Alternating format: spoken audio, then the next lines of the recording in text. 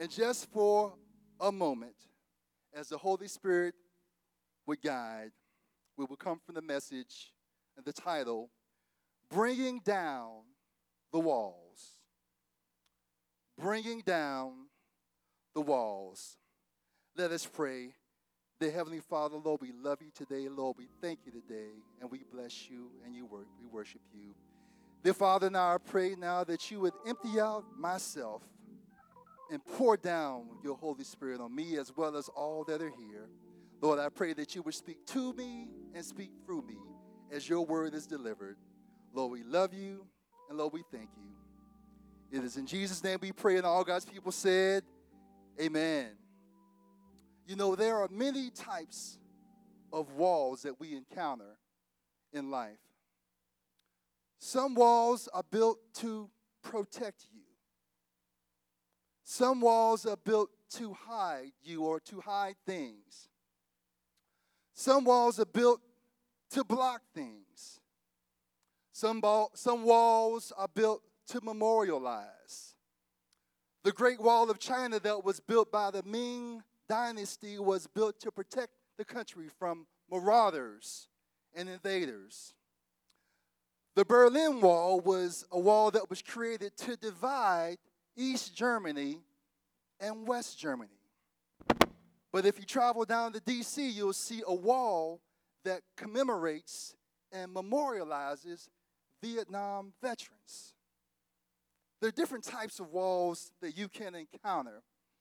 But in our story with Joshua, we see that there is a wall that is blocking God's people from their blessing. It's a wall that's blocking God's people from their blessing. Now, we have all heard many sermons about Joshua and the Battle of Jericho, but as I revisited the story, I realized that as I began to do more research about what was going on, that the story of Joshua and the Battle of Jericho is definitely about walls, but it's more about authority and territory. It has more to do with authority and territory.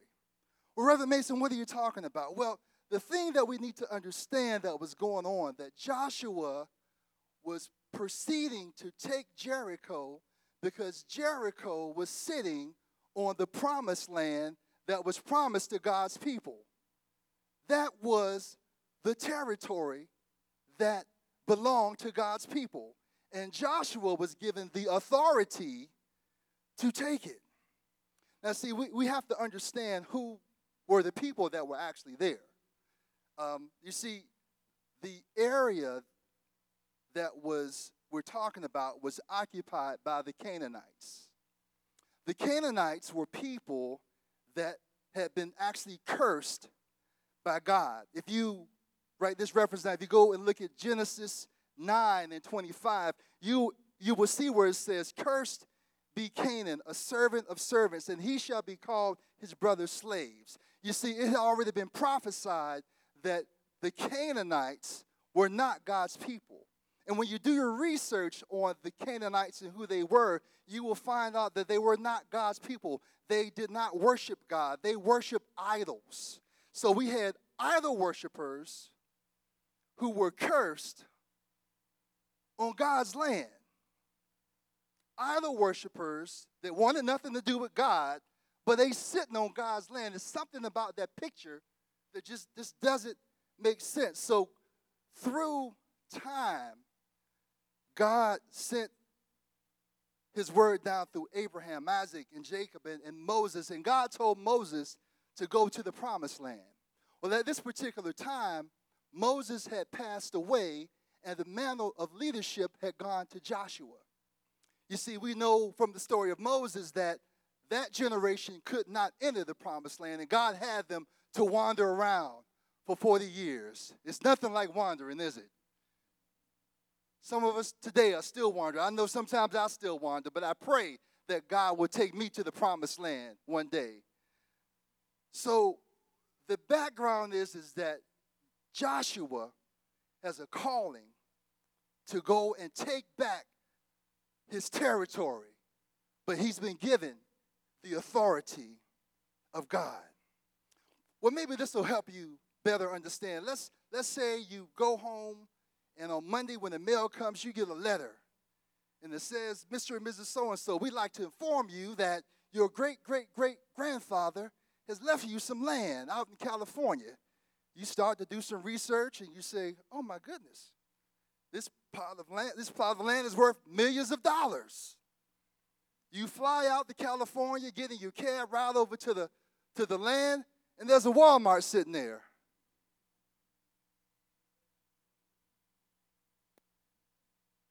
Why is there a Walmart on my land? You're gonna want some type of explanation. You're gonna either want the Walmart or somebody's gonna have to write you a check because your great-great-grandfather left you that land. That land belonged to your family. Why is there somebody there on your land and they don't deserve it? So we have to realize, we got to understand what's going on. You see, the land was promised to Joshua and his descendants. Through God's authority and through God's blessing, God gave it to him. See, we have to realize that sometimes in our life, we can allow the devil to come in our territory. We can allow the devil to come in and take over. Because what happens is the devil shows up in our territory and he occupies our territory. And that joker even has enough nerve enough to get on our territory and build up a wall and make camp. You see, but when we trust in Jesus, we have to be able to move the devil off of our territory. And you see, when we look at what Joshua is doing, if we follow his plan that's set out in the story, we can move the devil off of our territory. We can tear down those walls, and we can understand what God has for us. So as we look in our scripture and as we understand, we need to know, number one, that we're children of the King, and we are the head and not the tail. And 3 points I want to leave with you today that we have to follow if we're going to take back our territory and bring down the walls. And we can follow Joshua's example. Number one, we have to pay attention that Joshua walks in the authority of God's calling. Number one, Joshua walks in the authority of God's calling. Number two, Joshua walks in the authority of God's promises. He walks in the authority of God's promises. And then finally, Joshua walks in authority with obedience and praise. Joshua walks in authority with obedience and praise. So, with our first point, when we talk about Joshua walking in his calling, see, we have to understand that as Joshua is proceeding on to Jericho, he's not just doing his own thing. Joshua didn't come up with this idea. This is not, he just didn't decide to get up in the morning and decide he was going to take Jericho. Joshua, he has a calling on his life. Do you have a calling on your life? Is there something that God has called you to do and you're sitting on it? Or are you working in the ministry that God would have you to be in? You see, God chose Joshua as a leader. And see, when God calls you, you have to answer. Joshua submitted. Joshua answered the call. Joshua took up the mantle when Moses passed away. How is God using you in ministry? I hear some crickets chirping. How is God using you in ministry? How are you reaching out to those around you? What is that special thing that God has called you to do? So I want to encourage you today to press forth in the name of Jesus. You see, in Philippians 3:13, it says, "Brethren, I do not regard myself as having laid hold of it, but one thing I do, forgetting what lies behind and reaching forward to what lies ahead, that I will press toward the mark of the prize of the calling that's in Christ Jesus." Are you pressing forward to the mark of the high calling in Jesus today? So Joshua answers his call. But we have to remember that even though he's answering his call and that he's moving in his call, that he's still moving in God's authority. See, if we look at verse 6, it tells us that when Joshua was going into the battle, God tells him to take the Ark of the Covenant with you. See, the Ark of the Covenant is where they kept many holy things, but the most importantly, they kept the scrolls. They kept the scrolls. The scroll is God's word. So as they were going into battle, they had God's word with them. See, when you have to go into battle with the devil, you can't step out there by yourself. You have to step out with God's word. You see, when Jesus was tempted by the devil said, hey, take those stones and make them bread. But what was Jesus' reply? He said that man shall not live by bread alone, but by every word that proceedeth out of the mouth of God. When you're going into the battle, you've got to take the word of God with you. You see, the word of God represents God's authority. The word is God's power. And when you're going to step out into battle, to take back your territory, to bring down your walls, you've got to have God's word with you. You see, we can draw on God's authority by reading his word. We got to understand what his word means. And as you begin to understand God's word, then you can begin to walk in the authority of his promises. If you know God's word, then you can know his promises. So let's talk about that. We want to walk in the authority of God's promises. Verse 2, it says, Then the Lord said to Joshua, See, I have delivered Jericho into your hands. I have delivered Jericho into your hands. See, God says, with your promises, God says, I've already given it to you. I've already given it to you. I've already given it to you. I'm saying it over and over for you. I've already given it to you. I'm not looking for a clap. I just want you, I've already given it to you. He's telling you that. You all know, you've heard that. God has already given it to you. It's his promise. You see, Joshua goes forth in battle, and he's confident because he knows God has already given it to you. Well, how does God know? How does Joshua know that? What are you basing that on? Well, if we go back, if we look at what's plausible, if we look at that, we know that when Moses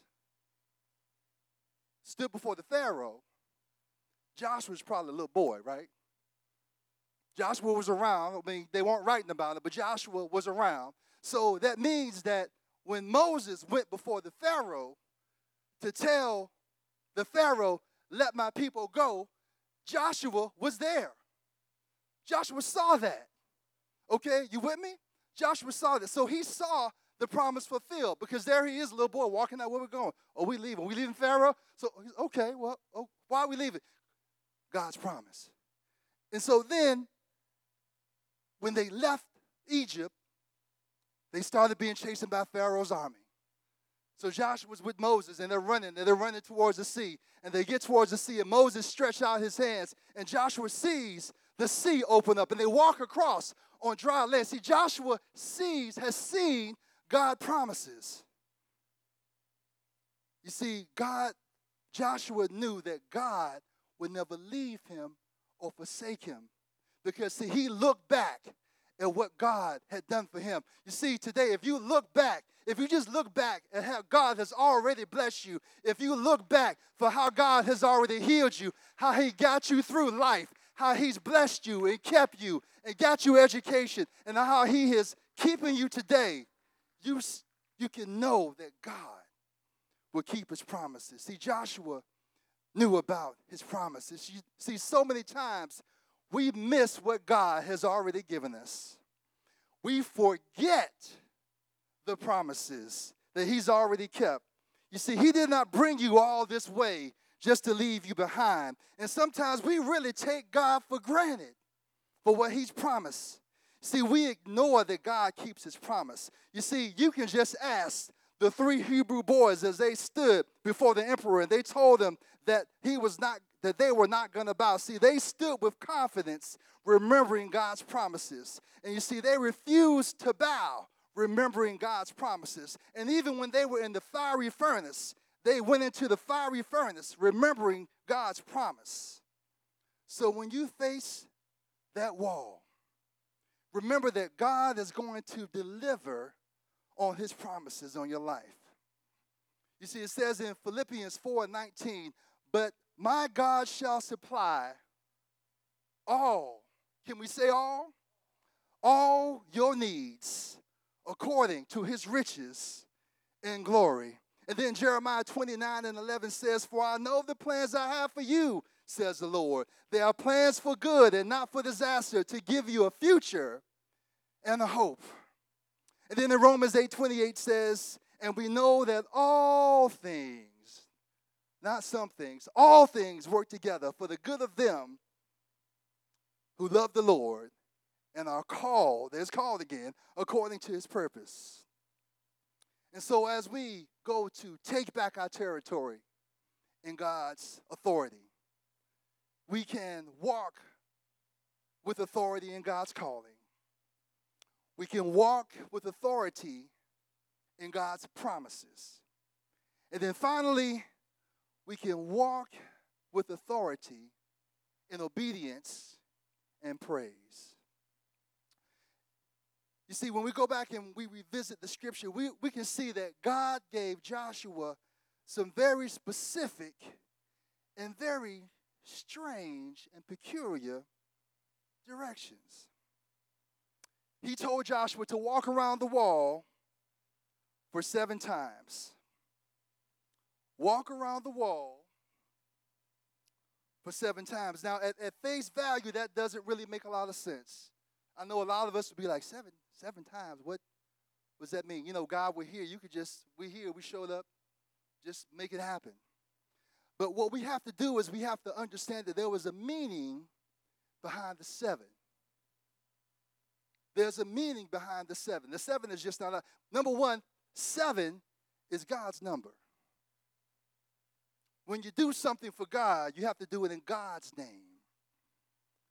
7 is also the number of completion. When we do something for God, it has to be in decency and in order and in God's time. See, many times we feel like, say, okay, Reverend, okay, I'm running out. I'm doing my calling. I'm doing God's promises. Well, why ain't nothing happening? It's not time yet. It's not time yet. When we are waiting for the Lord to move, we have to be patient and work in his time and not our time. So the 7 times represents completeness and walking in God's order. You see, God often tells us to do things that don't make sense. You see, that just doesn't make sense. You see, there's a bunch of things we could talk about. You see, it says in the Bible, bring the whole tithe into the storehouse, so that there may be food in my house, and test me now this, says the Lord of hosts, if I will not open the windows of heaven and pour out a blessing that overflows.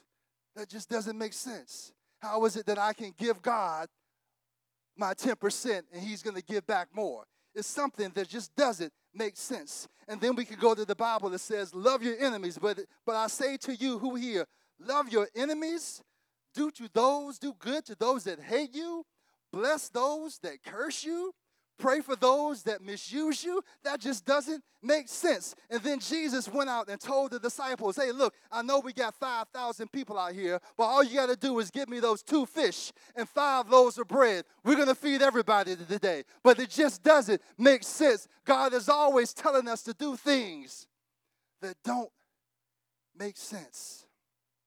You see, we have to follow the Israelites' example. And we have to be obedient to what God is telling us. And then it says, verse 20, when the trumpet sounded, the army shouted, and the sound of the trumpet And when the men gave a loud shout, the wall collapsed. And so everyone charged straight in, and they went in together and took the city. You see, when I think about that scene, I think about when all God's people get together. There's a song that says, when all God's people get together, what a time we're going to have. And see, when we lift up the praises to God, and when we have a personal worship time, and when we come together as the people of God and worship God, our walls are going to fall down.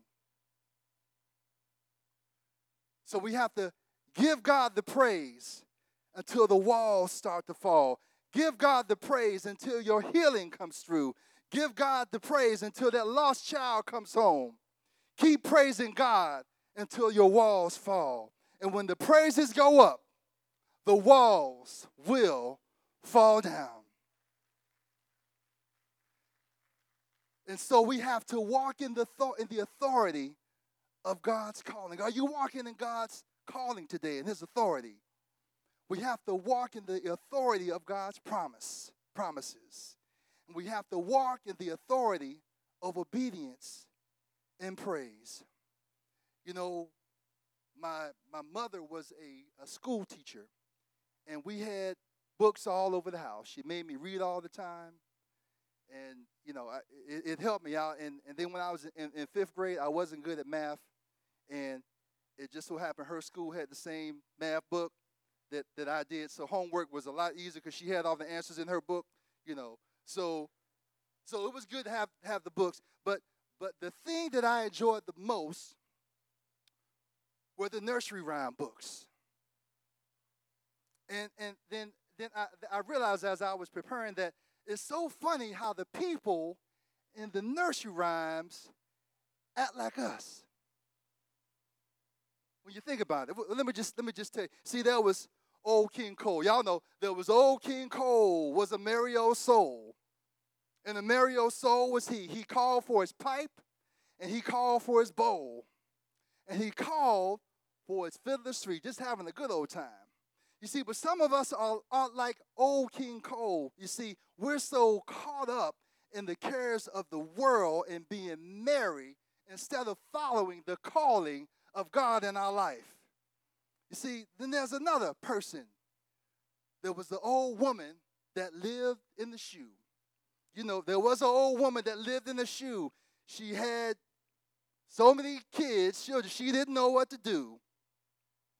You see, we spend a lot of time saying that we don't know what we're going to do and ignoring God's promise that says he will supply all your needs to his riches and glory.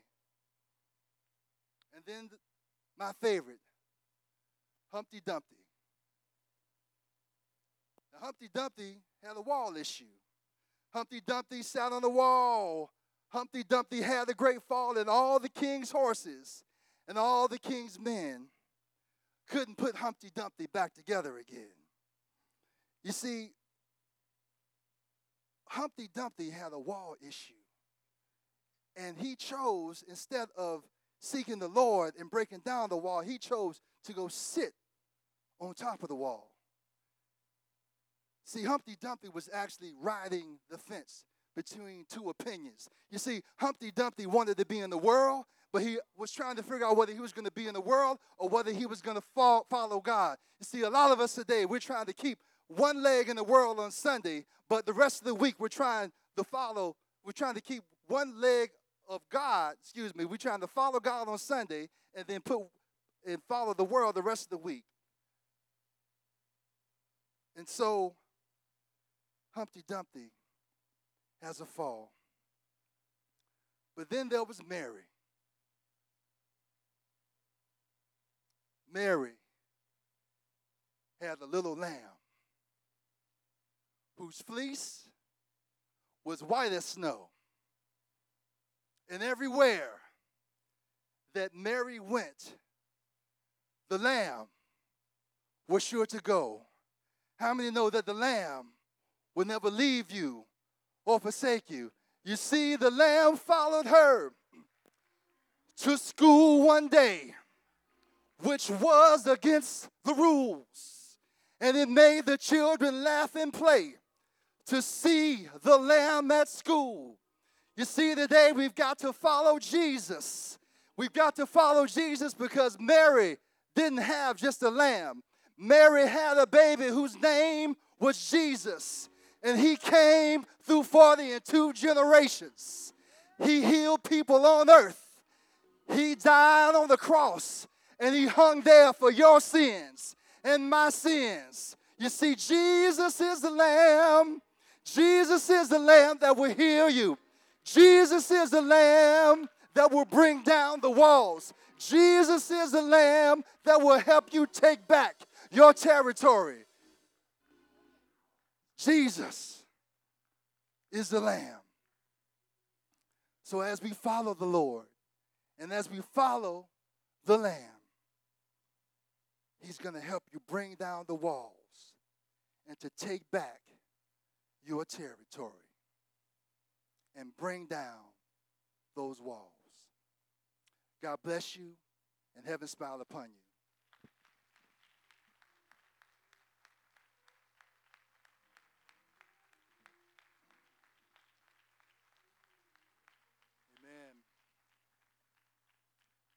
Amen. Amen. Maybe there's one at this time, after hearing the call of God, you'd like to come give your life to Christ. Don't just continue to try to bring down those walls on your own. Let Jesus come into your life, help you take back your territory. And you know that God will always keep his promises.